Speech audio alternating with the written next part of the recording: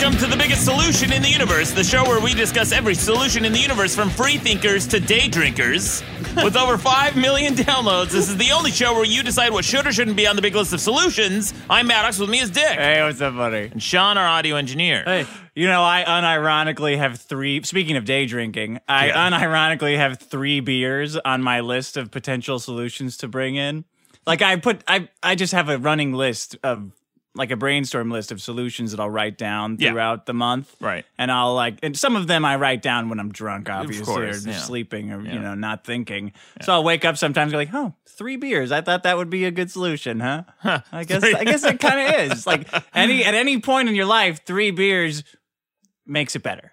Well, Make it better than it was. except surgery and when you're going to pilot an airline. I don't know, man. Sometimes you got to play a little fast and loose in there when you're Loosen up a chopping up little bit. organs. Yeah. It changes your thinking, man. Yeah, it does. Makes it worse. You don't want to get too uptight in there when you're putting the colon into the whatever. Doctor, do you really need all these intestines? No. Doctor, I noticed you're a little stuffy today. Why don't you have 3 beers and Loosen come back? up. Yeah. Loosen up, man. Come back to the operation chamber. Operation Arena. What is it? What are they called? Theater. The Yeah, Operation Theater. Theater. I Yeah. thought it was an operating room. Oh, man. Not for us. We get a whole audience. Operating auditorium. An auditorium. That's what it for students. Students can watch that shit. Yeah, at Seinfeld where he dropped the junior mint in the guy's open cavity. Oh yeah, that's right. And it saved his life. Well, guys, Speaking of Seinfeld, yeah. how did... The biggest solution from last month, the biggest solution was fire, followed by computer programming. Then cup holders. And then to my shock and dismay, dead last, not even a solution was iTunes. Voted completely down to oblivion. Not a solution at all. Because you're being a sarcastic asshole about it. What? It's not, it's not a solution. And it's horrible. iTunes is great. It's taught me patience, man. Yeah, that's what you said last month. Stimulates the economy. I bought more RAM for my computer so I can run iTunes. Nothing? None of that? No. No? No one bought it. No. No one bought your stupid explanation of why iTunes is a solution. Oh, man. Although someone did call you out on Winamp, and this is, I gotta say, I was in your corner on this one, because you said Winamp took 32K of RAM, and someone was hammering you on Twitter for saying that. And then what was the outcome? It was 32 megs. It was 32 megs. Yeah, so you're off by 1,000. Down, well, because megs. I use this Process Explorer task manager that kind of abridges the columns, so it just looked like 32K, but it was 32,000K. No, it's 32. No. But anyway, that's still Gotta be careful. Yeah, but it's still 84% less, which is the point. It's way less. Okay, but before it was like 99% less. Yeah, well, now it's 84, which is still significant. You had me all excited about this 32K Winamp. You get out of here. I was really excited about it, and then I saw that, and I was like, oh, man, that's like finding out your hero uses steroids. That was like finding out Jose Canseco and Mark McGuire juiced. It was like Maddox being wrong about a computers and RAMs. Like, oh, man, Maddox, no, I trust you for this stuff. Yeah, I trust you. I'm usually not wrong about computers. Oh! You were very wrong, though. Yeah, people liked, although I was trying to defend your point about fire, because I was going to bring in fire too that week, actually. But I said that the sun is also a big ball of fire. Yeah, if you want to really be technical. You know supersets. Yeah. Yeah. I mean, it's true. Well, the sun is also a giant nuclear reactor. Yeah, so that's essentially. also my problem. Yeah. Solution. Dick, you argued that so poorly. I was thinking literally today, about what a shit job you did of defending nuclear power, because you could have come in with the nuclear fusion argument, the solar argument, the sun. Exactly. Just this morning, you were pontificating the merits of How Dick's wrong argument. I was last year. No, I was like, that could have been a really good solution. I I'm like, woke up and I thought about what a What an shitty idiot. job he did. Yeah, that's what I do. Yeah, but wasn't the stuff I brought in about like how many nuclear reactors the world would need to run interesting? That there'd be like one meltdown a month, and we'd need 15,000 of them, and we'd use like all uranium on Earth in like 2 months. That was interesting. Sure, I'll give you that. That Dick. was interesting. There you go. All right. Bravo. Dick, I got a comment. So, a couple months ago, for a bonus episode, I brought in 3D printing as a solution. Sure. And I made all these cases for it, and you shat all over it with you said essentially There's 3D printers can't do anything a CNC machine can't do, which is like, first of all, super dorky. And second, CNC machines do jack shit compared to 3D printers, okay? CNC machines are like the old Model T. 3D printers are like the Teslas, baby. All electric. Okay. Invincible, highest consumer report rating. That's a 3D printer. Yeah. I got a package, actually, in the mail. I got a package from Chris Mata. He says, hello, Maddox. My name is Chris from El Paso. After listening to your episode on 3D printing, I noticed some things were left out which are very important in 3D printing. While Maddox was correct about most of the things he mentioned on 3D printing, he left out a few things that make 3D printing a big deal. I sent you some simple things that were 3D printed just to give you guys an idea of some of the advantages of 3D printing. And he sent me this package here. Okay. It's full of really cool gadgets and contraptions and things. And I'm going to pull some of these out. I'll pull them out as I'm talking about them because he works at one of the most advanced 3D printing facilities in the world, in the U.S. He says some of the advantages to additive manufacturing, where you start with nothing and add material as needed, as opposed to subtractive manufacturing, where you start with a block of material and take away material, is the increased complexity.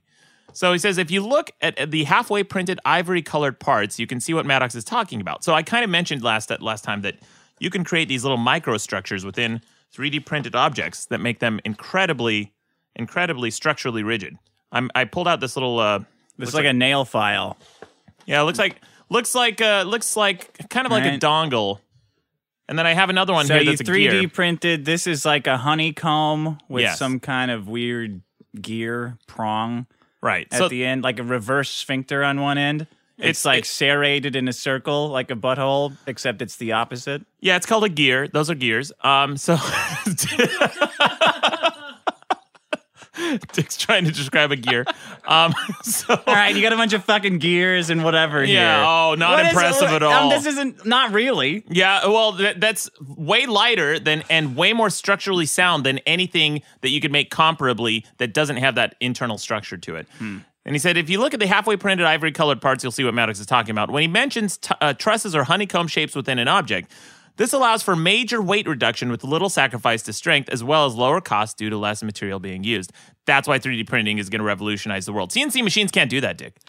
I think a CNC machine could make this. No, I don't think so. And it can't, actually. CNC machines cannot create those little micro structures within the object. Another major advantage of being able to print fully assembled parts out of one piece. If you look at the white bearing, a small chain, and the black platform jack, these objects are fully printed and assembled all at once. So look at this. Look at this, dude. This right here, I'm pulling out this object. It's a black flat panel, and if you turn it has kind of like a little screw thing. Oh, it's like a jack. It's a jack. Whoa! You can print. That was printed and assembled in the printer. Yes, fully assembled. Oh, wow! 3D printed, fully assembled jack. I have here. It's like a jack for your balls. Yeah, it's like you could put your nuts on that and jack them up if you're having a rough day. Load your balls onto this ball jacker. Give him a couple twists. I need something made out of titanium for my buddy. This thing right now, look at this machine for that. Get out of here. This thing has 1, 2, 3, 4, 5, 6, 7, 8, 9, 10, 11 moving pieces in this thing, fully assembled. Yeah, all right. One solid motion, fully assembled, one solid print. And then he also sent this gear. Look at this gear structure that they have. Oh my God. Look at this. It's like a white gear with five different internal gears that you can create. That you can create drill bits and all sorts of crazy stuff with this thing. So you can make some pretty cool rims with this thing. Yeah, man. CNC machine? Yeah. You can make a lot. No, not CNC machine. Get out. Or this 3D printer. Yeah, the 3D printer. A chain link. Oh, that's pretty cool. Yeah. My nephew would really like this. Yeah, we got a plastic chain link. He's able to print fully assembled plastic chain links with no seams, which are structurally sound. And he even sent us this thing. It looks like a rubber band, but it's made completely... like a cock ring for an ogre. It's made... Oh, thank you. God, you want to sniff it? See where it's been? It looks like an elastic band, but it's made out of plastic. So it shows you that even with the... Everyone knows what an ogre's cock ring looks like, Maddox. We'll post pictures of these on the website. But yeah, Chris sent that in. He says... We work with printers which can print in plastics that are close to the strength of aluminum, as well as metals such as titanium. And he listed his qualifications. He says, in case Dick starts being a contrarian. Well, I'll give you that it's cool. This stuff is cool. I just don't know what it's...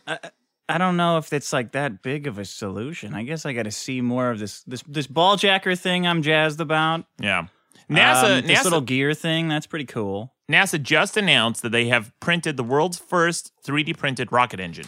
A rocket? You can print a rocket with this thing? Oh, this is going to be illegal very soon, buddy. Yeah, you can print anything you want. Anything you want with these things. It's democratizing manufacturing with these things. All right. Yeah. Far out. Thank you, Chris. Thank you for the package. Fascinating stuff. I'll post pictures of all the stuff on the website. Where does it rank right now, 3D printing, on the big list of solutions? Number 20. 20th biggest solution. Between what and what? It's between flight. Flight is higher. Okay. And then fire. Fire is lower. So fire is lower than 3D printing? Yeah. You got to admit that is bullshit. You can print a 3D fire. You can print a lighter. Will it make fire? Yeah. Okay. Well, superset then. Yeah. Superset. All right. You got any more comments? No, that's it. I just brought that in. It's a big comment, big package. A lot of people were shitting on me in the episode because I brought in programming and iTunes in the same episode. Yeah, that's a little repeaty. Hey, Maddox. No, it's not that it's repeaties. But they were saying that programming leads to iTunes. I'm like, well, that's true. Poor programming. Yeah. All right. I guess. They were also shitting on you for your horrible taste in apples. Oh. Weren't they? Okay. Weren't they? We've had a month. We've had a month to think about it. We've all had a month to digest the apple taste off. Did we learn anything? Yeah. Did any of us reconsider our retarded opinions on apples? Well, in that month? I have a new favorite apple. It's the Pink Lady. The Pink Lady was a delicious apple. Okay. And you know what? The Red Delicious was never my favorite. I just said that the criticism it received was unfair and unearned. Okay. Unjust. And that was the bet. That if you were wrong in that, you would have to, right? You would have to read an apology. Yeah. On the air. Yeah. A 250-word apology written by me. Oh, written by you. That was the bet. Okay. Right? That was the bet. Whoever lost had to read an apology written by the other person. All right. Do you remember that? Yes. And you elected to write your own apology. Yeah, I did write my own apology. So I would like to read my apology. You know what? I'll read yours first. I would love to hear your apology, but I was driving over here with Sean, and I'm like, I bet that motherfucker wrote his own apology, thinking that he would fake us out by writing like a sarcastic apology, and not realizing that the whole point is someone else's words in your mouth. Great. Here comes iTunes Part 2. Yeah, exactly. Exactly. Yeah, fuck you. So I have in my hand, hot off the press, hot off the keys, probably the only apology that you might ever say. Okay. All right. I don't know. I'll read this. I don't know. Do you want to read it? I think you should read it now. I'll read it now. You could read it at the end of the show. Fine. No, fuck it. I'll read it now. I just want to get the shit over with. You can read yours at the end. Because I do want to hear yours. Okay, mine's coming at the end. All right. Can we have some apology music? I actually have some. Do you have some? I do. Oh, if you want to play yours, go for it. I do. Okay, here. Then I'll play mine during mine. Okay. Here's my apology music. Ah, you fuck, you piece of shit. Ah, what an asshole. All right, go ahead. This is Maddox's apology for being wrong. The paper just says apology at the top. It says, okay. I, Maddox, me know shit about apples. I needed to save words. I only had 250 words, so I had to save the words. Me know shit about fucking Grant Mooney. Me know shit about apples. Me sorry for shitting out mouth about apples. Okay, accepted so far. Red delicious apples taste worse than a dog's dick. And believe me, I know what a dog's dick tastes like. Oh, jeez, Maddox. In fact, a better contest, one that I could probably win, would be a dog dick taste-off.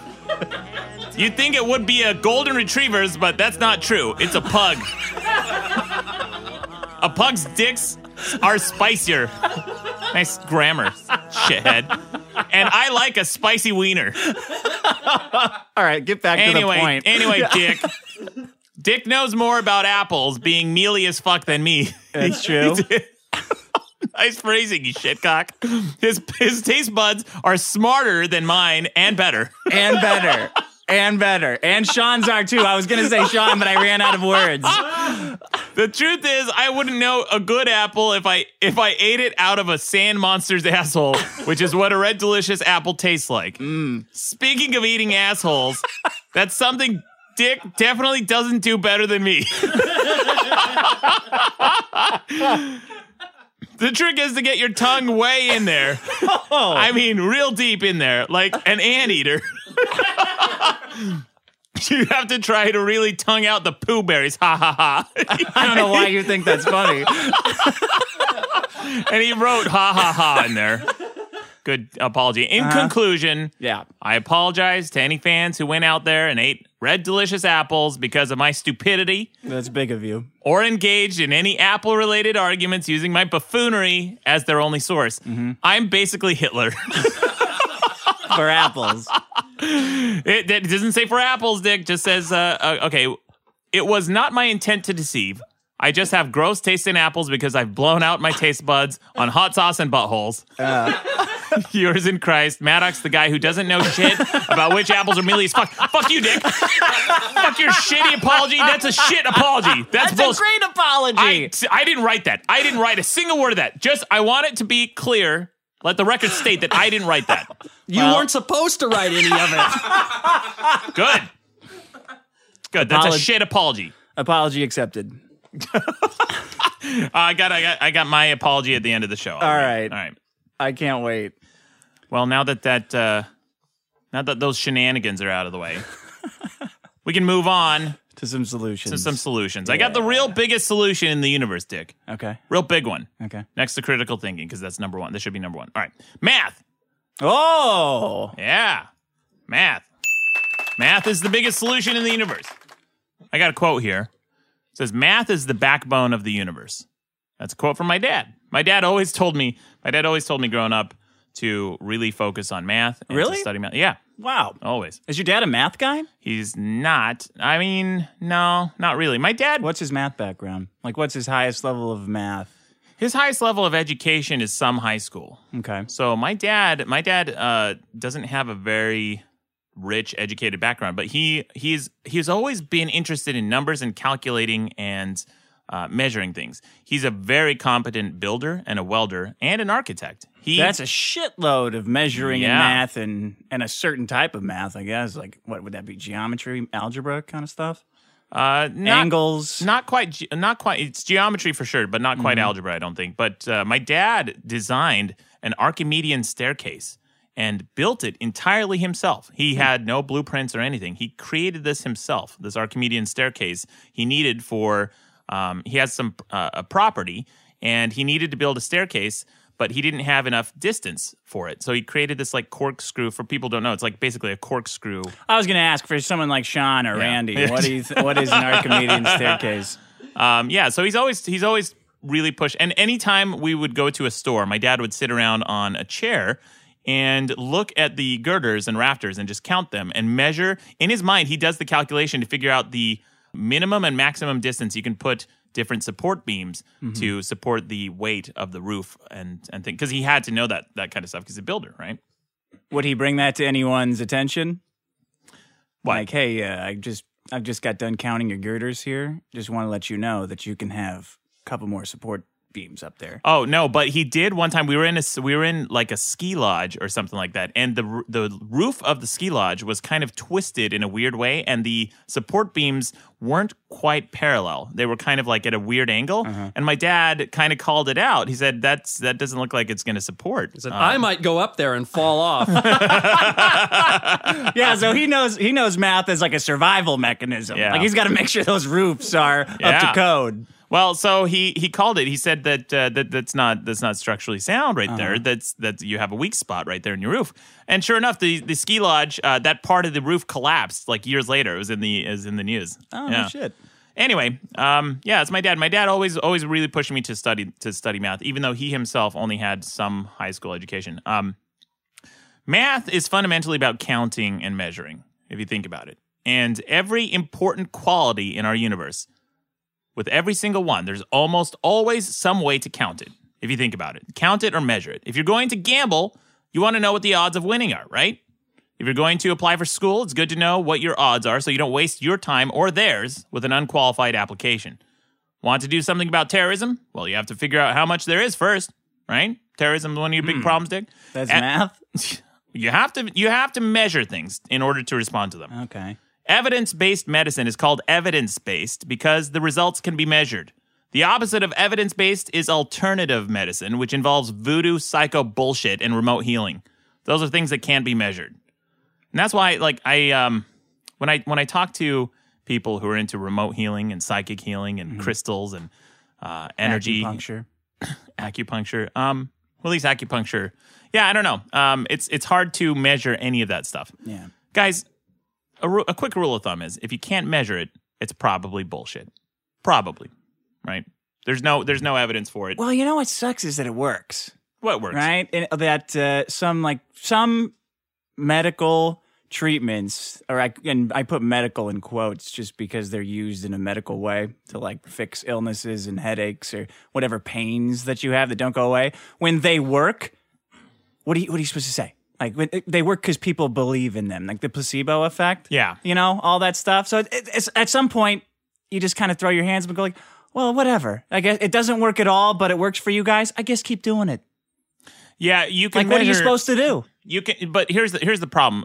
When it works, you can measure the amount that it works, right? You can measure the response to the placebo effect, but you cannot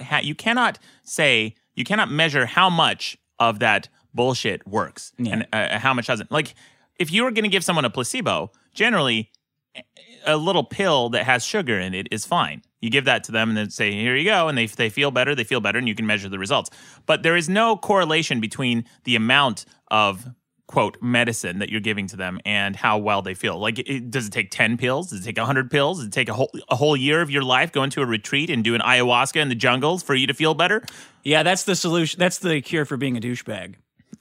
Going to Peru and getting a witch doctor to give you ayahuasca. Oh, I think really? that's prescribed. Yeah, if you go into the doctor and you say, "Hey, I'm a huge douchebag. How do I cure that?" They'll say, "Go to Peru, get a witch doctor to give you ayahuasca." So for someone like Randy, what is ayahuasca? Ayahuasca's a cactus that gets you high as fuck, bro. Oh. Yeah, people use it as a religious. I have a friend who did that, and it wasn't the ayahuasca thing. It's something where they get some frog venom and put it in your butt, and that sounds about right. Yeah, and it makes you violently ill for like 3 days. It comes out both ends. You're throwing up. You have diarrhea. You have hot flashes. You're sweating like crazy, and then like all things that are terrible for you, they say, "Oh, you feel a lot better afterwards." I'm like, well, no shit. Yeah. Have you ever had a Thai massage, Dick? Like a not a like a rub and tug. What are you talking about? No, a Thai massage. Sean, have you ever had a Thai massage? The old rub and tug? No, it's not the old rub and tug. Damn it, that's a happy ending. Wink, wink. Right? Yeah, I've had one of those. No, a Thai massage is one of the worst things I've ever had in terms of massages. It's all elbows and knees. They're just putting their fucking elbows right in your fucking back the whole time. And I had a Thai massage one time, and I told my friend, this feels terrible. And she says, well, you're supposed to feel better afterwards. And I did, because they stopped doing it. That's the same thing with all this bullshit, I think. Anyway, back to math. Yeah, back to math. Guys, I'm so fucking tired of hearing these lazy dipshits say, when will I ever use this in math? Like, in spite of all the importance of math, you wouldn't be listening to this podcast if it weren't for the mathematic principles that built the foundation for everything you use in life. Everything. Yeah. Yet it's the only discipline that constantly has to be put up with these idiots who say things like, when will I use this, right? Yet people gladly learn art, music, literature, geography. Everyone bristles when they're being taught about haikus, but nobody writes haikus for a living, except for douchebags, the aforementioned douchebags, Dick. The reason okay, I don't know if I'm on board with that, but okay. Yeah, if you write haikus for a living, you're probably a douche, a huge douche. Well, people, go ahead. But no, I want to let you finish your thought before I jump in on this one. The reason math is important, Dick, is because it trains your mind to solve problems. It reinforces the same neural pathways that require us to reason with logic and thinking. Yeah. That's the important... Look, even if you don't use math directly, you use math indirectly all the time. And there's evidence to suggest that you Like how? Do math subconsciously. Well, like I said, it reinforces the neural pathways. I have here a quote from a book. It's called The Math Gene, How Mathematical Thinking Evolved. It says, repeated exposure to the same kinds of stimuli causes various neural connections to adjust so that the brain can better recognize those kinds of stimuli, which means that the resulting activation pattern is stronger and more easily distinguished from other activation patterns. This has applications in social psychology. When people who think negatively, they reinforce those neural pathways and they start to see things more negatively. Sure. Same thing with positive thinkers and so on. But people who have trained their minds mathematically will see things in a more structured and logical way. It says, in terms of electrical brain activity, then, types are certain well-developed activation patterns. You don't think that's like a chicken and the egg thing a little bit? Like, that some people just can't get math? Because I'm with you on math being big, but anyone who struggles with it in high school, I just want to tell them, quit. Like, why are you trying to cram math down this poor girl's throat, like, or whomever's throat? They just don't get it. Now, it's okay as long as they realize that there is a class of people that are better at math than them, and that if anything logical or mathematical comes up, to just back away and keep your mouth shut. Like, that's all you got to teach them about math. This exists. You don't get it. So don't think about it. Don't get involved in it. But otherwise, like, why are you trying to cram a stupid peg into a math hole? Yeah. Right? Dick, I think that the problem with mathematical teaching is the entire approach. I'm so glad that they have kind of started to change that with Common Core, but the way that they teach math in school is asinine. They're teaching people all of the application. Right? They're teaching you formulas. They're teaching you ways to solve problems, but not why those problems exist. Look, guys, math doesn't exist because people were fucking bored and they wanted to create problems for us, okay? Math exists because people had to solve real problems, real practical problems. One of the most interesting lectures I ever had in college was in a class called The History of Math. And my professor talked to us about the square root of 2. And that seems like such a dry and boring subject, but it was one of the most fascinating lectures. He talked about how the square root of 2 was like almost every ancient civilization came up with their own way of solving the square root of 2 because it's a way they had to figure out how much to charge customers for carpet. Yeah. Right?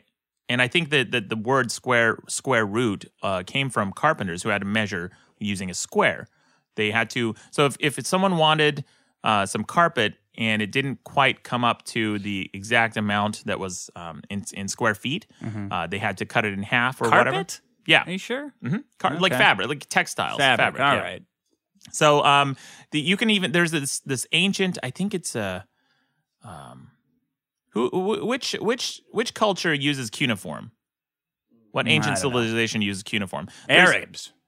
No, it's older. It's older than that. It's like Babylonians. Yeah, Babylonian. I think it's a Babylonian tablet that they have in cuneiform that shows basically a Cartesian grid, and they were solving the square root of 2 without using any calculators. They figured it out up to 6 digits of precision. Mm-hmm. Super fascinating stuff how they solved this. And now the Pythagoreans came along. The Pythagoreans get all the credit for the square root of 2.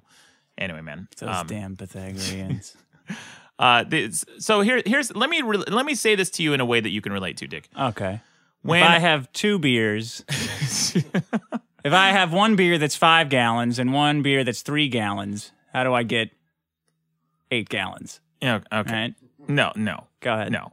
When I have a girl come up to me saying she's trying to lose weight and she's just stuffing her gob with yogurt. Uh-huh. She's like, I'm going to lose weight. How fast can you run away? Yeah. That's the word problem. So this girl's stuffing her gullet with yogurt, thinking she's going to lose weight. Yeah. And then she's like running every day. Oh, I'm going on runs. I'm like, okay, all right, good. 2 miles probably. Yeah, good. Yeah. Good job. And I tell her that she should do some resistance training and lift some weights to grow her muscle. Mm. Because when you grow that muscle and you do it long enough, you have the muscle constantly burning calories. Muscles are furnaces for calories.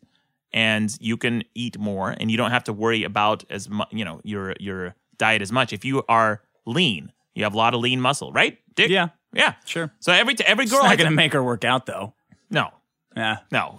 Nothing will make her work out. Put her in a concentration camp, she still won't work out. Yeah. I mean, put her in like under an extreme setting. Nothing will make somebody who doesn't work out. An extreme concentration camp, not like one of those regular ones. No.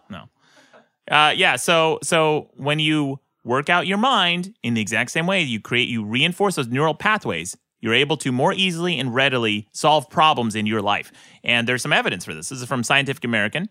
It says the unconscious brain can do math. In a series of experiments at Hebrew University of Jerusalem, more than 300 students participated in an unconsciously exposed words and equation experiment.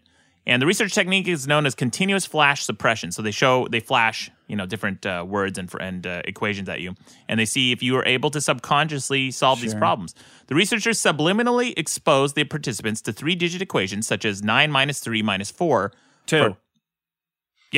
For 2 seconds or less. Then the participants were shown a number without CFS asking it and told to say it out loud. The students were quicker to read aloud a number that was the right answer to the equation they had just subconsciously seen. For example, after being exposed to 9 minus 3 minus 4, they were quicker to pronounce 2 than 3. This suggests that they subconsciously worked out the problem and had the answers on their lips. Sure.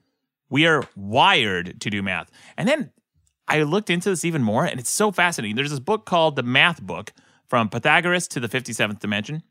It found that even animals can do some simple math and counting. Wait, I have one of these. I read that shoppers can do like 25% off sales. If you phrase a math question in terms of like a sale, like it's 40% off, they can easily do it. But if you say, what's 60% of this or what's 40% of like this number, they'll go like, I don't know.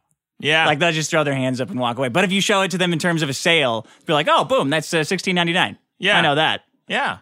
Huh. Wait, you read that in a study? I read that somewhere. Yeah. Oh, great. Dick, obviously.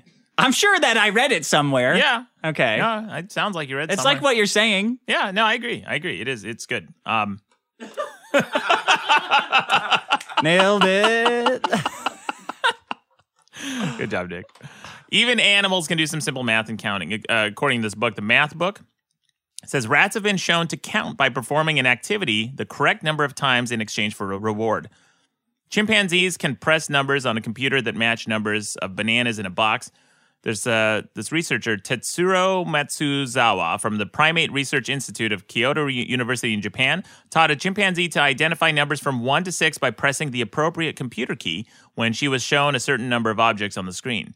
So monkeys, who I think are still a problem, but still, they are able to... Even they know that math is good. Yeah, even they know. Okay. Even the dumbass, stupid, dipshit monkeys know how important math is.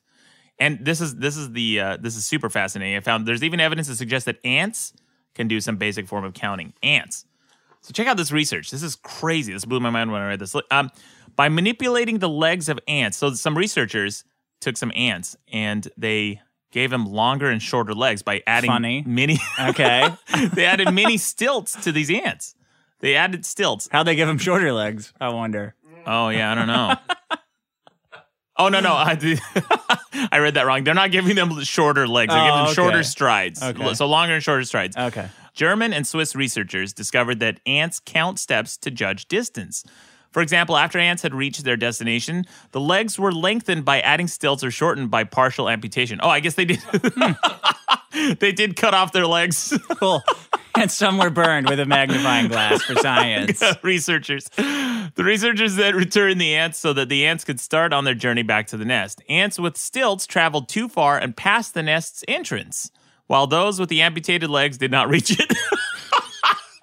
Because they counted and then they weren't there, and they're like, fuck it. Yeah, I guess they tracked the ants somehow. However, if the ants started their journey from their nest with the modified legs, they were able to compute the appropriate distance. This suggests that the stride length is the crucial factor. Moreover, the highly sophisticated computer in the ant's brain enables the ant to compute a quantity related to the horizontal projection of its path so it does not become lost even if the sandy landscape develops hills and valleys during its journey. That's really important. So think about that. You have ants, they added stilts to the ant's legs. If the ant started out from its nest with the stilts and the ant knew its stride was lengthened, and the ant remembered that and then used the same exact stride length to get back to its nest. Yeah, that's pretty cool. It's fascinating. Should try that on people. Give them like super long legs and see if you can remember where the bathroom is in the middle of the night. I want to do that to a cat. Oh, God. Okay. Because cats are really good at coming back home. Dogs are fucking stupid. You let a dog outside, it's gone forever. Yeah. Oh, okay. I'm going to go run under a tire now. Yeah. Every fucking friend of mine, like, terrified to death of their dogs running into traffic. We call that putting itself to sleep. Yeah. Thank you, Sean. That's a solution in and of itself. Dogs are the solution to themselves.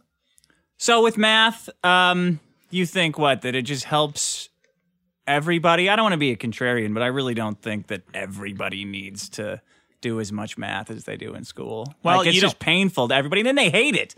And then they hate you because you're good at math. Man, you just let them drop out. Like, let them just listen to music like they want to.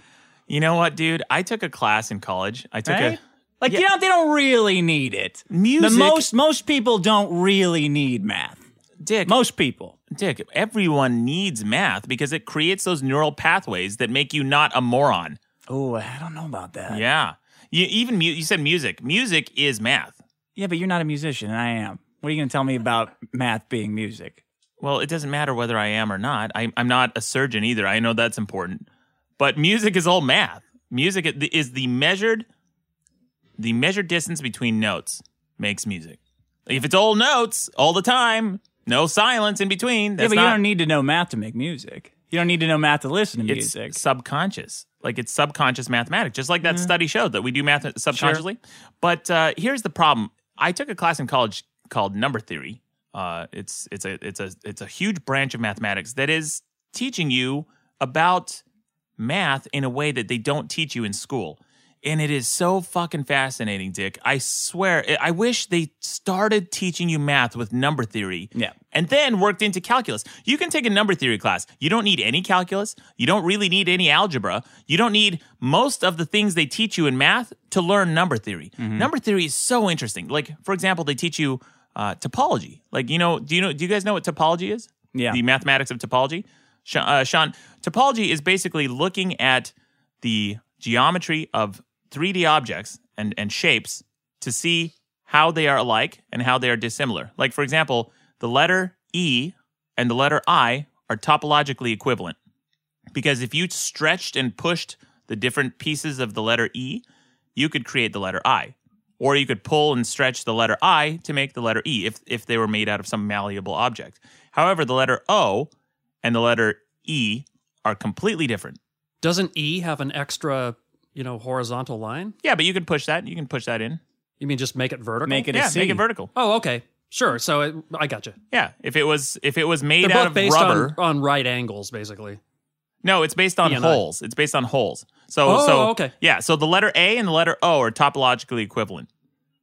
Because even though the A has those little stretchy little dongle things, you can squish those into, if it was made out of clay, you could push those in. The rules are you can't put a hole in any of these objects, right? Very simple. I'm talking about some really high-level mathematical concepts, but in a very simple way, very simple and accessible way. Now, why this is important is when it comes to 3D modeling and when you are creating objects, right, you want to sometimes be able to morph one object into another. So there's a really dorky topological joke where they say... Oh, God. This is good.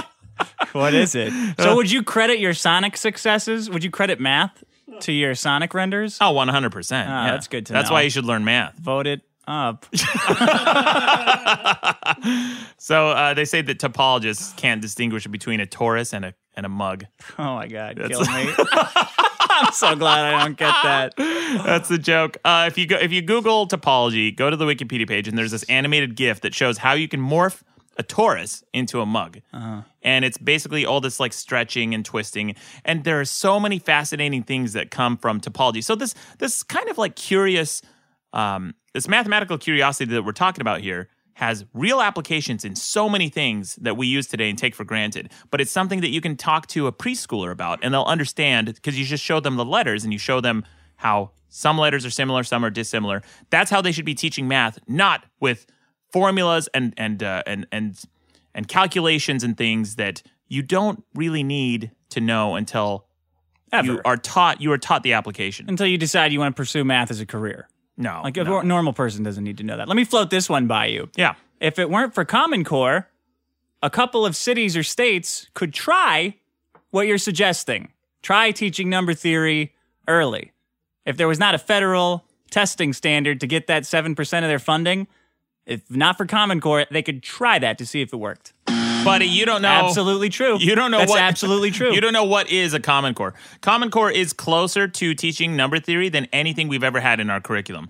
They are not teaching you how to do rote memorization of equations. They're teaching you how to think about numbers. Like when you add the number 10 to the number 50, everyone's like, "Oh, that's easy. Why do I need Common Core?" Because, dipshit, you're not thinking consciously about how to solve that problem. Because adding 10 to 50 is a real simple problem, right? Anyone can do it in their minds.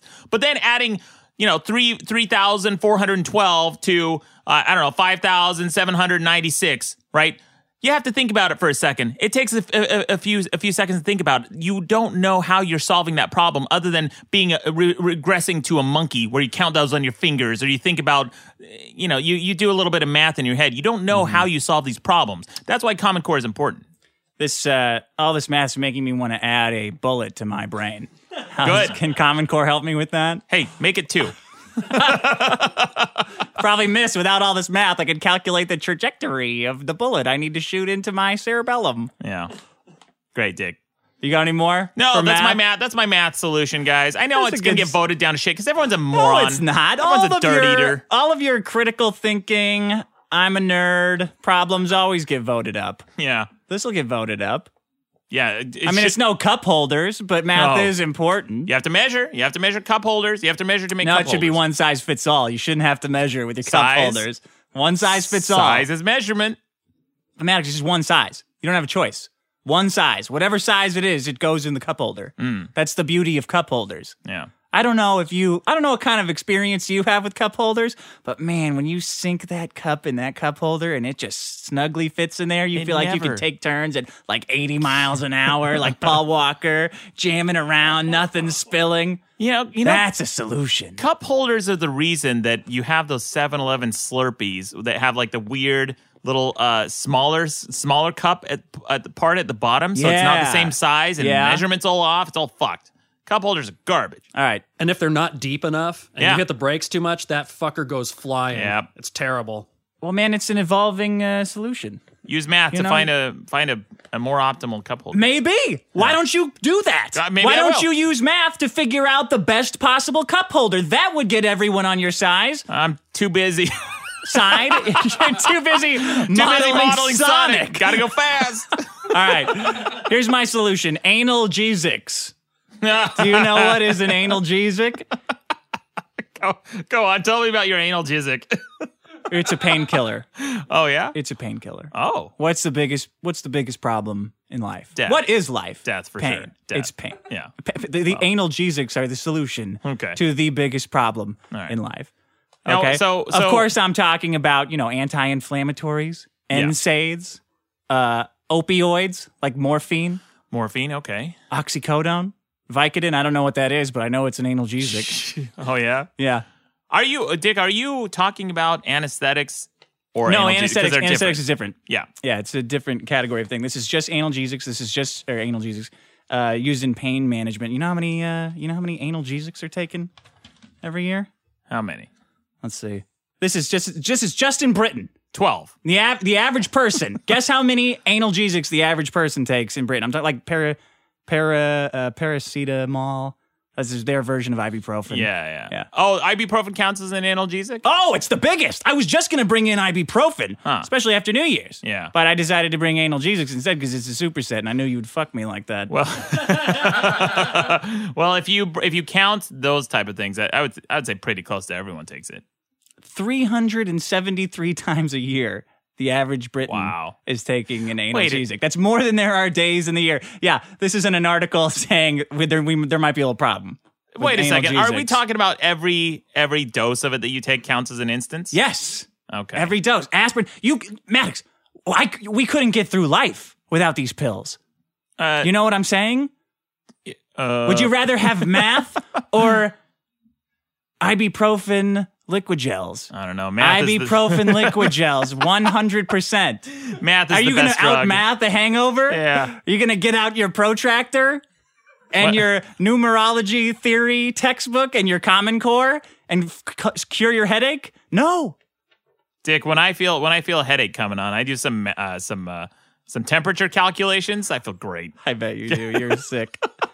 These pills make life possible. Okay, they didn't have them. They didn't have them before like the 1800s, and everyone was a total asshole to each other all the time. That's true. Probably because they all had headaches and were in pain. Yeah. And didn't have Vicodin. Getting your bones hacked off in the Civil War. You ever heard of a bone saw? Yeah. Bite down on this bullet so I can chop off your leg? Yeah. How about some morphine? Yeah. You know? Yeah. How about some morphine? Your solution, euthanasia? Yeah. How they do that? Morphine. Do they? There's a number of different ways they do that. I'm only talking about the one in this instance. Yeah, okay. About 60% of people improve with any given NSAID. NSAID, right? NSAID, yeah. What does that stand for? I don't know. Non-steroidal anti-inflammatory drug. Anti-inflammatory drug, yeah, that's right. Yeah. Anti-inflammatory drug, because a lot of pain is caused by inflammation, right? Whatever. So if you have arthritis, you need to start taking, some people take anti-inflammatories. So, but the first step is always anti-inflammatory drug. Right. But that article you brought in, Dick, about the number of people who take analgesics that's correct. in the UK. Yeah. It sounds like they were talking about it in terms of it being a problem. Now, I know that this has a very distinct solution because when people are suffering, they need this stuff. Mm-hmm. But what about the flip side where people get addicted to it? That's also a solution. Like, what's addiction but just enough of a good thing? Like, who's to really say that life is better without addiction? Who can really say that? Addicts with crippled lives. I mean, I don't know. Have they said afterwards, like, my life was better after I kicked this addiction? There's no control for that experiment. Of course like, there is. Maybe a year of heroin would have been better than 50 years of heroin free. We don't know that. Yeah, we do because their lives are ruined. Have you ever met anyone who's been addicted to painkillers? Yeah. It's not pretty, right? Well, as a guy, so I don't want to comment on his looks. I mean, I'm not gay. I don't. The state of his life is not. People who are addicted to painkillers. It's pretty tragic. I saw a buddy of mine. His brother was addicted to painkillers and wrecked his life. Man, he couldn't stay in school. He couldn't get a job. He couldn't keep a job. He kept getting good, like, mechanic jobs and things like that, but he couldn't stick with it. And then eventually, I think he ended up in jail or something because you can't get enough money for your fix. I mean, come on, that's not the analgesics fault, is it? That's the guy's fault. Analgesics don't wreck lives. People wreck lives. People wreck their own lives. Okay. People regularly consuming ibuprofen were reported to have 38% lower risk of Parkinson's. How about that? That's interesting. That's pretty good. Oh. Yeah. I will say this: they did that study a while back that they found that Bayer is the original aspirin, right? Yeah. Bayer, people who took Bayer regularly did have a lower instance. It did lower your odds of getting some kind of heart disease. Well, heart attacks. It thins your blood a little bit. Yeah. Yeah. You know that 99% of the world's supply of Vicodin is consumed by the United States? Wow, really? Yeah. Holy cow. I wonder. I don't know if you have this statistic, but I wonder how much of that is prescribed and needed versus recreationally. Well, it's a lot harder to get recreationally now because they scheduled it as a class 1 drug, so there's no more refills on it, and you can't get an excess. It used to be if you got Vicodin, you could just get 40 pills. Yeah. In one, you could take it for 2 weeks. You shit a football, and you're like, all right, I don't need to take the last couple pills. And if a pharmacy, I believe they do it now by yearly supplies. Like if a pharmacy, if they order their maximum quantity because they're giving out a lot of prescriptions, or they're filling a lot of prescriptions, I should say, they don't get any more. So you don't get Schedule 1 drugs at that pharmacy. Oh, so yeah, it sucks. They even try to get them at the pharmacy level so they can't go around like the doctor prescriptions if there's any kind of, that's interesting. Yeah. And there's a national database or a state database that like if you only have like a 30-day supply and you have another prescription, you try to go get that filled at another pharmacy, they won't do it because they'll recognize you in the base. And it's like, nope, I can't fill this till your 30 days is up. Wow. That's fascinating. They're really cracking down on that. Even more so than what is it, Sudafed? What was this the stuff that had meth in it? Pseudoephedrine? Is Yeah, that what's pseudoephedrine. Sudafed, yeah. Yeah, they only let you buy a certain quantity of that too. Yeah, I did research about that. It's so fascinating how people get around that. How do they do it? Oh man, they have these rings where they're using Tor networks to create these like private rings where people will go to certain stores, and that's their jobs. They just go from store to store in different states buying this stuff and selling it on the black market so they can create meth. It's really fascinating. Anyway. You involved in that? Oh, Make no. a little side cash? No. Buying No. some. Yeah. Gotta go fast. Morphine, and these are all naturally occurring things that the government's trying to take away from us, by the way. Vicodin, perfectly natural chemical that God put here for us to use, probably invented with math. I want a government so small you can barely see it. Morphine was first isolated between 1803 and 1805 by Frederick Serturner. The primary source is poppy straw, the opium poppy. In 2013, an estimated 523,000 kilograms, so 523 million grams of morphine was produced. About 45,000 kilograms were used directly for pain. It's a lot of pain, bro. A lot of pain in this world. Wait. Read that last sentence again. 45,000? 45,000 kilograms. Out of how many used kilograms? Directly for pain. Out of about 10%. Out of 523,000 kilograms. Out of 523,000, only 10%. Well, it's also used in manufacture of like OxyContin too. Oh, okay. I don't know what the rest of it used. You think they were just like having morphine fights with the rest of it, like throwing it at each other?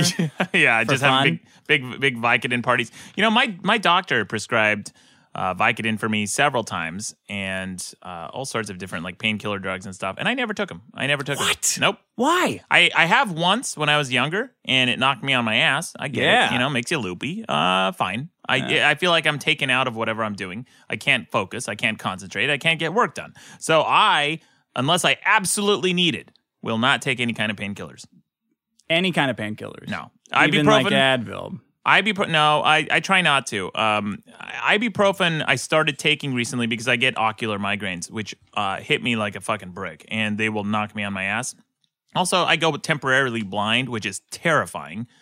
So for that reason and that reason alone, I do take ibuprofen sometimes, but I can usually remedy that with more sleep. I don't like to take painkillers, and I don't like to take things that incapacitate me because I lose control, and I want to be in control of myself and my faculties at all times. Oh, I am the opposite. Yeah, I know. If they made a Vicodin that lasted for 50 years, I would be first in line. Yeah. Like, yeah, give me 2, just in case. No, I always had prescriptions for Vicodin laying around. I've had pills I never used. I just toss them. That hurts me. Really, in a weird way. What do you do when you go blind? When I get the ocular migraines? Well, yeah, when you lose your sight. Yeah, when I lose my sight, do? It's scary as shit, dude. So here's how I can tell. It happens so subtly that I'll be reading a sentence and I'll be looking at the same word for way too long, like 10 seconds. I'll be like, am I forgetting words? Like, what's going on? I can't see the word. And then I'll look at another spot on the page that I'm reading and I can't see the other words. I can only see with my peripheral vision. So then I realize, I'm starting to go blind. And it's scary as shit. The first few times it happened, I had no fucking idea what was going on. I start freaking out. Yeah. What do you do? Like lock the doors and like shut down all your computers and go to bed? Yeah, pretty much. I just have to lay down, and that helps. I was doing in an improv scene one time, and I started going blind, and I couldn't read the facial emotions of my scene partner, and it was terrifying. You can't do things you take for granted. You just have to lay. For me, it helps to just lay down for a while. About 30, 45 minutes will help. But I don't feel the pain at that time. When I start to go blind, I know to take an ibuprofen because the pain's going to come. Yeah. Do you take anything with caffeine? Yes, and I heard caffeine makes it worse. No, caffeine's Caffeine supposed to make it better. Really? Yeah. Yeah, I'm always caffeined up. Women are more than twice as likely to take painkillers as men. How about that? Wonder why that is. I don't know. Just throwing it out there. Why do you think it is? I think men are stubborn. I think they like to be in pain a little bit and refuse. Like exactly why you're saying. Yeah. Like I'll go through a whole. I buy bottles in bulk. I'll go through them like nothing, man. Don't you if think, I'm in a little bit of pain, I'll pop 3 Advil. Of course. I'm going to ask you a serious question, Dick. Do you think that there is any benefit or anything good to pain? Like, is there any virtue to pain? What do you mean? Like, I was actually going to bring this in. I'm going to bring it in as a solution at some point. But essentially, it's asceticism, self-denial. Do you think that there's any virtue to that? Not really. Huh. I don't know. Whatever gets your boat going, whatever gets your motor going, man. You want to deny yourself things? That's cool. Yeah. If that's what inspires you, if that's what gets you hard, that's cool. You want to live in a wood cabin in the middle of a forest and be a monk? That's cool. Be a famous author, Henry David Thoreau. Yeah. You could be a famous author and living in the top of a big tower named after you. You know, it's Trump is not. Don't no. Don't. Yeah, that's right. Trump does live in a big tower and has a best-selling book. That's true. That's a good point. Oh, great author, great writer. One of our greatest writers. It's big. It's good. It's number one. It's the best. Ibuprofen, 1.4 billion pills annually. That's a lot of pain getting solved, man. Yeah. So ibuprofen doesn't cause addiction, though, right? Well, I don't know. I don't think so. You may be mentally addicted to. I mean, I think mental addiction is probably possible with anything, but I don't think you get any withdrawals or anything. From acetaminophen or ibuprofen. I think that's right. Dick. One time I was at a dentist's office and I was getting work done on me. I think a root canal, and my dentist just sucked dick this day. This particular dentist just sucked dick at administrating anesthetics. And at some point, she gave me like 3 shots, and I still felt everything. Mm-hmm. And at some point, she was operating on me, and I felt like I knew she was like deep inside because I think I was getting a root canal or something. And I started feeling this excruciating pain like I've never felt before. Like I felt everything, this full surgery being done on me. And I was in such agonizing pain that I started getting a little bit delirious. And then I started thinking about what pain is. And I was sitting in that dentist chair, and I thought, well, pain is just, I guess, kind of an emotion, and I can ignore it if I want. Oh God, okay. And so I talked myself into ignoring that pain, and I just sat there getting operated on, and it was a really weird experience. It was very, euphoric afterwards. I felt euphoric. Well, a lot of people get like piercings for that euphoria. It's the endorphins. Yeah. Huh. Like they'll go subject themselves to pain to have that. Last year at Burning Man, we camped next to a BDSM dungeon. And there was chicks in there getting whipped and flogged and screaming out in pain all day for that same. You might want to check it out. Maybe you need to get a gimp suit on and get your penis slapped around a little bit to get what you're looking for. That's the start. A dentist is a gateway drug. Man, I'll tell you, I fucking hate dentists who don't believe you. Like when you're in the chair and they're drilling in your teeth, and you're like, hey, give me a little bit more Novocaine there because I feel it. I had this dentist, this fat bitch, who was drilling into my tooth, like simple cavity. And I'm like, no, you missed the nerve. Give it another squirt. Yeah. Try again. After like 3, she's like, I just think it's in your head. Yeah. And I'm like, well, my dick's going to be in your head unless I get another shot of Novocaine. I'll sit here all day until you get it right. I'm not paying to be in pain. So do it again. Do it again. Then I go back to her. An illustration of contrasts, Dick. You should look into. You know what? I've got enough pain. I don't need. I got metal plates in my face. I don't need any more. I don't need any more pain. You're like RoboCop. Yeah. Schedule 2, by the way. Vicodin is Schedule 2, and that's not Schedule 1. No, man. I think you should embrace your pain sometimes. I think it can teach you something. Yeah? Yeah, think about it. I think you got too much time on your hands to be thinking about stuff like that. That's what I think. Well, if I'm sitting in a dentist chair and I'm feeling excruciating pain, I got nothing but time on my hands. And I'm going to be thinking about that pain and analyze. Like, man, if you're able to get over your pain with your mind alone, that's a really fucking powerful mind, I think. Try it. Yes. Try it. Put yourself in some pain, or if you're already in pain, try to think. And you know what? I know I'm kind of saying this with a, make big sweeping statements here. There are certain types of pain I think that people absolutely do need painkillers for. Like a splinter or stubbing your toe. Oh, it's the terrible pain of stubbing your toe. Dick, I got another type of pain that you've brought in before, which is hunger. You know what can cure hunger? What? Sandwiches. Sandwiches, the biggest solution in the universe. I agree with you. Yeah. What? Yeah. You think sandwiches are the biggest solution in the universe? Yeah. Huh. I'd trade everything in that list for a sandwich. Free the nipple, I would trade. Nuclear power, I would trade in 2 seconds. iTunes, I would trade for a sandwich. Yeah? Mm-hmm. Well, sandwiches are great if you think about it. They have every basic food group in them. They're dairy. Yeah. You got dairy. Vegetables. Right? Dessert. Meat. Uh-huh. You got fats, sugars. That's sugars, Yeah. all right. You can add fruit to your sandwiches if you want. Oh, wow, really? Have you ever had a green apple slaw on a pulled pork sandwich, buddy? Mm-hmm. Yeah. Mm-hmm. It's a good sandwich. That's a good sandwich. You have every element of the food pyramid in them. They're perfect food. They're portable. They're delicious. They're filling. And there's infinite variety of sandwiches. That's true. And I say that as a positive thing. However, if you've been to London, it can be a negative. What do you mean? Oh, man, I've had some crap sandwiches in the UK. Oh, sure. Oh, everything is a chutney this and a mayonnaise that. I'm like, just calm the fuck down with these fucking relishes, okay? I know this, like, 3 or 4 of them are delicious. You put like 10 of them on a sandwich. You guys are ruining sandwiches. I've never seen more voracious sandwich eaters than in London. They fucking love sandwiches, man. You should do... Well, they invented them, didn't they? No. Yeah, the Duke of Sandwich invented sandwiches. Jews. No. Jews invented That's sandwiches. what they want you to think.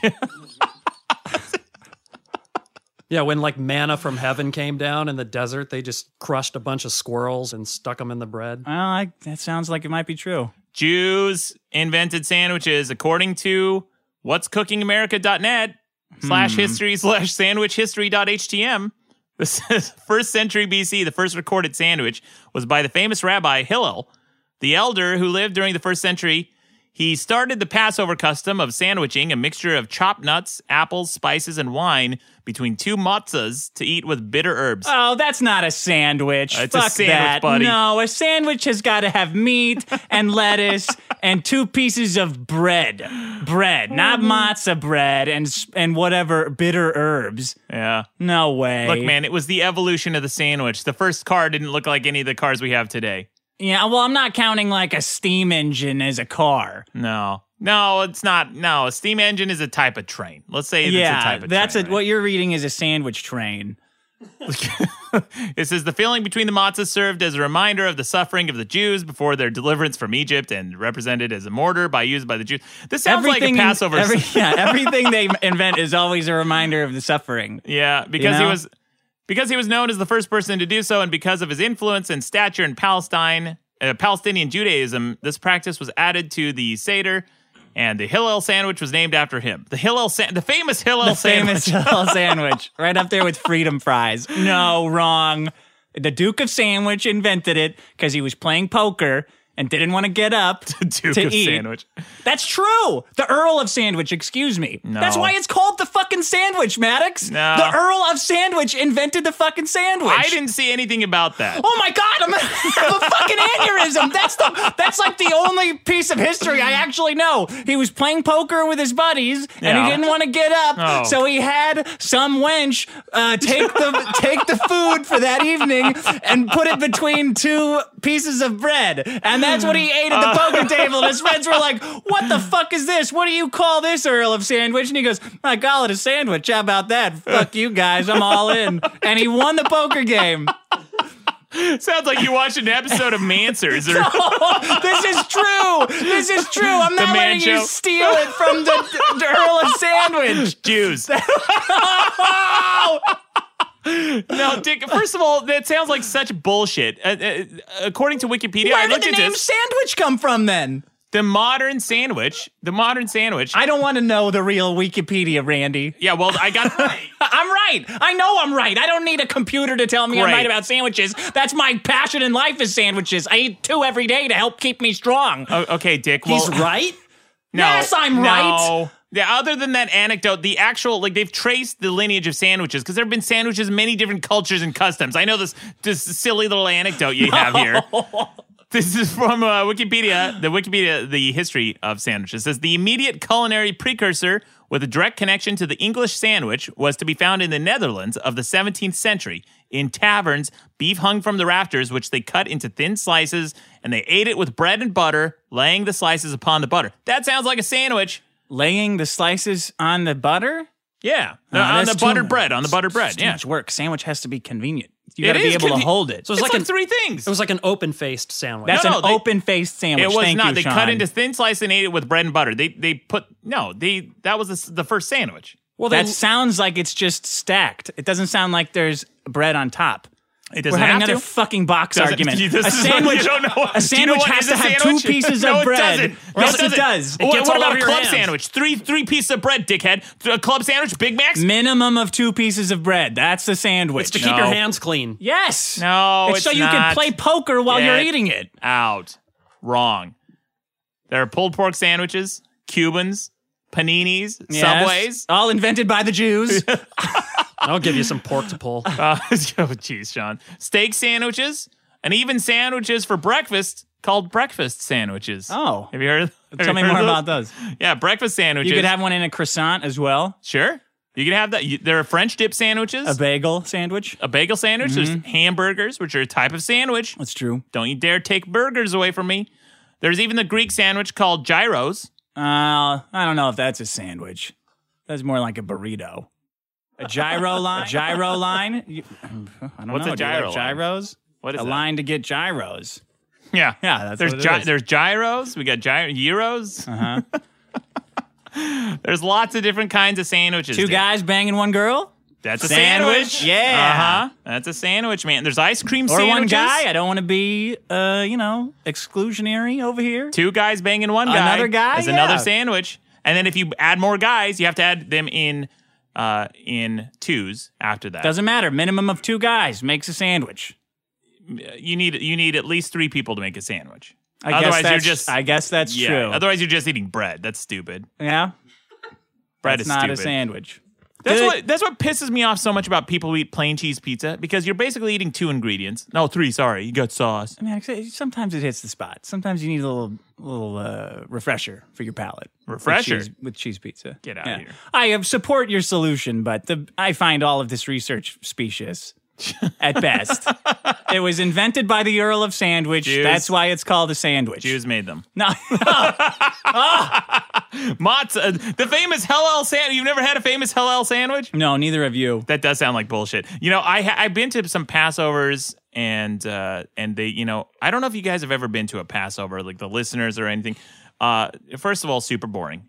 You have to read, no joke, like 14 to 20 really pages. 14 to 20 pages of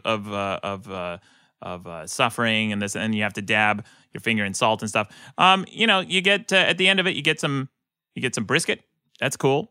And then, but even during the Passovers and Seders and things that I've been to, I've never had one of these Hillel sandwiches. They can't be that popular. No, that's all. It's a precursor. It didn't catch on. Nice try. Better luck next time. Jews eat them They eat that sandwich? during Passover. I know some Jews who eat that during Passover. A Hillel sandwich? Mm-hmm. I don't know. Did they call it a sandwich? I Well, don't then know. it's based on the Earl of Sandwich. Maybe they if they call it a sandwich, they got it from the Earl of Sandwich. Maybe they call it a Hillel. Hey, I'll have a Hillel with salami on mine. I want you to go to a kosher diner and ask for a halal. I'll and have see a what Hillel. they give you. One Hillel, please. Oh, come on, my friend. You get out of here. What's that? Is that a sandwich? All right, I have a solution with good research. Oh, okay. Underpants. Underpants. Great. Underpants. Look, if you don't have underpants, you got a big problem. Yeah. Is that true or false? We have No, nightmares false. about not having underpants. I Maddox. love girls with no underpants. Are you kidding me? Those are my favorite girls. The ones who don't wear underpants. Really? Stumped. Get a snail trail all over your couch? That's what you want? Oh, no, man. No. Underpants. A good pair of underpants is like icing on the cake, man. You don't want to give that up. Yeah. Why do they got no underpants? They got to let it air out? Come on. Yeah, man. Especially in Greece. Have you ever been to Greece? No. Dude, chicks in Athens don't like to wear panties. I saw. Jesus Christ. I saw Why? more beaver in Athens than I've seen in Colorado, man. I don't want to see that shit. Why not? It's cool. No. I'll go to a bikini bar, the topless bar, specifically because they wear bottoms. I don't want to see a bunch of roast beef flapping around like I'm at a kosher deli. See that flappy little pussy? That's awesome. Oh, boy. Little? Oh, my God. Dude, what kind of chicks are you seeing with not wearing panties with giant-ass beef curtains? Look, you got to use this solution every day. Okay. You wear underwear every day, sometimes twice a day. Do I? I hope you do. Well. Do you not wear underwear? I went through a well, okay. I'm sure you don't need to be coy. Everyone's not biting their lip waiting to see if Maddox actually wears underwear or not. Ooh, he hinted that he might not wear underwear. I went through a no underwear phase, and I got tired of clipping the tip of my penis with my zipper. Oh. Yeah. Wear underwear. Big salute. What do you, that's what happens. Randy, have you ever gone without underwear? No, for good reason. Like, I thought it would be cool to not wear underwear, to act like a swinger, I guess, like some gross mustache 70s porn star. And I'm not going to wear underwear. Let's see how let's take this, society. Yeah. It's just a layer of denim and buttons and zippers between El Pino and you. Big mistake. There's a reason you got the underwear on. It's basically just a piss catcher. That's a great reason. Piss driblets are a big problem. As we've seen in the regular show, Oh, sure. underwear is the first and only defense you have against piss driblets. Also, just like walking and not worrying about it. What do you mean walking? That's Just not a solution for not- piss driblets. What are you not a- talking about? not I a would big deal. have accepted a hairdryer. Look, man, I just don't piss all over myself. I'm not a moron. I don't know what to tell you. It's the after. It's the after. It doesn't drip all over me. I don't have a problem with piss driblets. I get every last drop out. You just squeeze it. Look, you can Give it a tell a lot pump. about a chick by the kind of underpants she's got on. That's true. Yeah. That's Okay. fucking true, man. I know everything I need to know about a chick in terms of the bedroom, based on her underwear. Oh yeah. Yeah. Like if she's got underwear with like juicy couture is number one. Yeah. Written on the back. She's You know, fun. she's got a gigantic ass. You know what I'm saying? 'Cause that's like 2 feet across that I'm describing. You can tell a lot about a guy based on his underwear. Right? I don't think so. I had to borrow this guy's underwear one time. What? No, not my dad, Randy, another guy. Another guy's I was underwear. on vacation. Okay. I was on vacation in Costa Rica, and something had happened to all of my underwear. I forget what happened. I think I dropped them. Shat in waters. them? No, I didn't. I didn't shit in them in this instance. Something else happened to them. So I'm like, guys, I don't want to go around with no underwear. Can someone help me out here? So my buddy, this French Canadian guy by the name of Gagnon, he comes. He's like, yeah, I got some real good underwear for you. Check this out. It was New Year's a couple years ago, so you know we thought we were gonna get laid that night. He goes, check this underwear out. He pulls out his special underwear. It's like boxer briefs, but it has like a pouch in the front, like a cup pouch. A cup holder. He's like, yeah. He's like, check this out. It makes your dick look huge. Ah. I'm like, okay, I'll try that. I've never tried that kind of underwear before. Let's see what a day in your life is like. Yeah. So I put this underwear on, and sure enough, man, it was like a fabric frame. Yeah, I for know your what you're dick talking and about. balls. Yeah. It was great. It was. I felt like. First of all, I felt like him, but it was like walking a mile in his shoes. It's like this is what it feels like for Gagnon every day. Oh, dude, your balls are in another man's sack holder. Come on. It's washed. Come on. Yeah, but you don't want that. You don't want to think about that. I wasn't thinking about his dick all day. Why would you be? Yeah, you're wearing his junk holder, man. I don't know. If I put on, you're being such a naysayer about underpants. Why? What do you have against underpants? I think it's at a best huge solution. they're neutral at best. You don't need them. They're not necessary. Homeless people don't have underpants. Look at them running around. Not necessary, he says. Here, let's get to the research. Okay. How about 7,000 years ago, there's remains of leather loincloths found by archaeologists. Yeah. This is like one of the first things we invented because they're so important. Yeah, and they're dead. None of them are around. They wore underpants. How useful are they if they all died? Maddox, this is fire and underpants was the most important thing because it's the great equalizer. Underpants? Like if everyone's got their dick out and you see, oh, look, that guy's got a small dick. I don't need to listen to him anymore. Right? But if Yeah, everyone's sure. got their dicks hidden, You're like, okay, I don't know how big this guy's dick is. Maybe I should listen to the words he's saying and his ideas instead of just writing him off or believing him in the case of maybe he's got a huge dick. Yeah. If without underwear, you'd be going around looking at everyone's dick all day. Yeah, no big deal. Then you're gay. You're not gay. You're not gay. You're just looking at dicks doesn't make you gay. You got to taste it. King Tut was buried with dozens of fine linen loincloths cut in an alternative style around his groin. How about that? Dead. Also dead. Once the Romans came along, the choices began to diversify. They took the form of short shorts or wrapped loincloths. Look. This is an invention as old as time. That's what I'm saying. You know what, man? I think that underpants are a form of insecurity. Dick, you know but me. You wear them. Yeah, sometimes. You know me. Sometimes. I like you have them on right now? Let me see. Do you want to see? Yes. Is that my fucking... Well, you can pull them up over your waistband like now. what I'm doing right now. See? Underpants. Yeah. Check. Yeah, done. Great.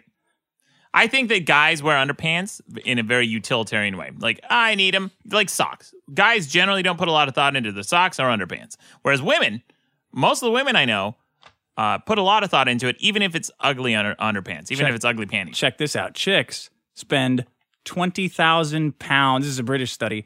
Women will spend 20,000 pounds on underwear in their lives, while men will spend only 1,200 pounds. There you go. So... what is that, 18 times the amount? Yeah. It's pretty interesting. Also, Alan Greenspan, your favorite economist, used underwear sales as a marker of how the economy is doing. Oh, interesting. Yeah. Because it's like it's always a straight line for men's underwear. Unless there's a recession, and then it will dip. Oh, interesting. Because that's the one thing men will skimp on. Mm-hmm. Yeah, because they'll let it get holes in it. Yeah, men don't really give a shit that much about underwear. No one's looking at guys' junk, except for, I don't know, maybe gay guys. I've never talked to my gay friends about the underwear that they wear and whether or not they put a lot of thought into it. I assume that they do. They probably wear stuff like your French friends' underwear, the big... Gagnon. The Gagnon, yeah. The big ball holster thing, to kind of accentuate it. Women generally don't like to look at cocks. Unless they're into the guy, No. then they can't get enough of the cock. That's, that's okay. your experience may vary. I don't know. Yeah, but they want it in their mouths. They don't necessarily want to look at it. No, man, they want you to be Brett Favre if they're into you. They want dick pics all day. Let me see it from all the. They want a matrix shot of your cock, like 180 degrees, 360 degrees, all the way around. No, I don't think so, man. No. Was that the end of your gay thought? You were saying the gay men's underwear? Yeah, I think that gay guys probably want to see wieners and good looking underwear. I don't think guys really put that much thought into it. Dick, everything you just cited is kind of supporting my argument that men, it's not really super important because guys don't spend much money on it. They don't put much thought into it. And it's a good indicator of the economy. It's always a straight line. Guys get it when they need it. They don't buy designer boxers. Except me, I did buy, I will give you this though. Recently, I was looking on Amazon for funny boxers. I call those Funderpants. Funderpants, right? Uh-huh. So I was looking for, and I found these boxers. I don't know if they were intended for this purpose, if it was by design, but it was a SpongeBob SquarePants boxer. Mm-hmm. And his giant face was right in the crotch area. So your nose. Right where the nose is supposed to be was my penis hole. That's great.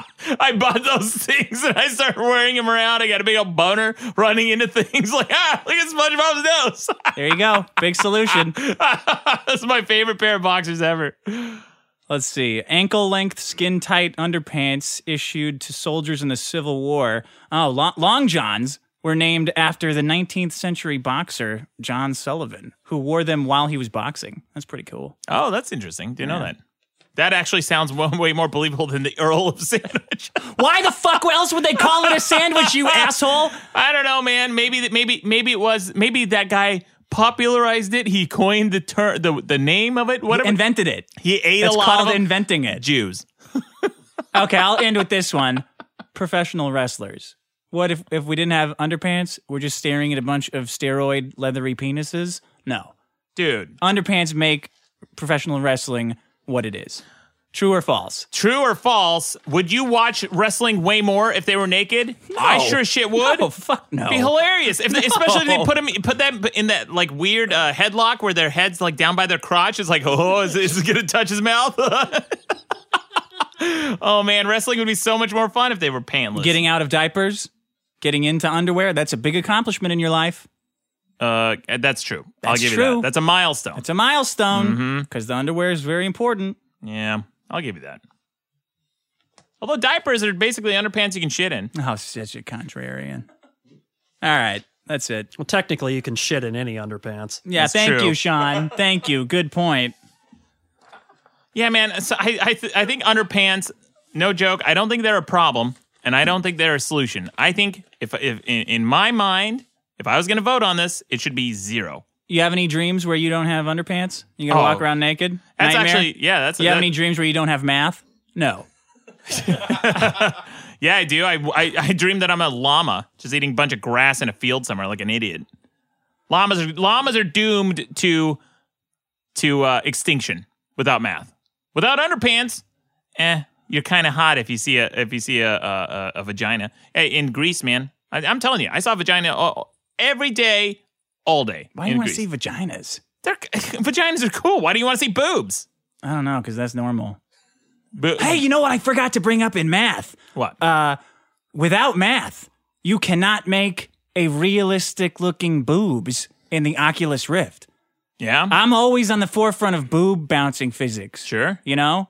Like an article will pop up about video games boob bouncing, and so far it's poor. Poor at best. Like I give it a D. Not quite a fail. There is actually a lot of research that goes into creating realistic boobs in video games and simulations. And there's this video on YouTube. It's called The Evolution. I think it's like The Evolution of 3D Boobs. And they show how they created all these different models. And they went through something like 80 or 90 iterations of the same model with like different physics applied to the boob so they can get it just right. Because it can't be too jiggly. It can't be too firm. It has to be just right. And you have to put in like spring physics into it and fluid dynamics and friction and tension and torque and all these all these things. There's a lot of thought that goes into making those look just right. Well, there needs to be more thought put into it. Yeah. If that's the future. It is the Oculus future. Rift. Like I don't care about anything in the Oculus Rift other than boobs. Oh, that's a mistake, buddy. Everything else I can get with Vicodin. Great. All right. Is that all you got on underpants? Yeah. All right, buddy. Well, are you ready for my apology? Okay, do you want some apology music? letter? No, I got some music. Oh, okay. I got my own music. Thanks. And let me I brought put my on- own music for my own apology. Let me put on my shit-waiting boots. Yeah, so this is what we were going to hear as a quote apology. Okay, this is much better written, I think. It's called My Apple. Wait, here's the music. This is my Apple concession speech. Okay. Here we go. I, Maddox, am an idiot. I'm an idiot for trusting that Dick and Sean would conduct an experiment with measurable controls and valid testing procedures. Randy did it. I trusted that Dick wouldn't cheat and lift his blindfold to see which apple he was going to be eating because he fears the crunch. The crunch is simultaneously the sound of a crisp apple and the sound of a bankrupt ideology coming to an end. A crunchy apple is by definition not mealy, you shithead, or mushy. But like all people who hate the red delicious apple, my uninspired cohorts lack the breadth and depth of vocabulary to criticize the red delicious for being red and delicious with any other applicable words.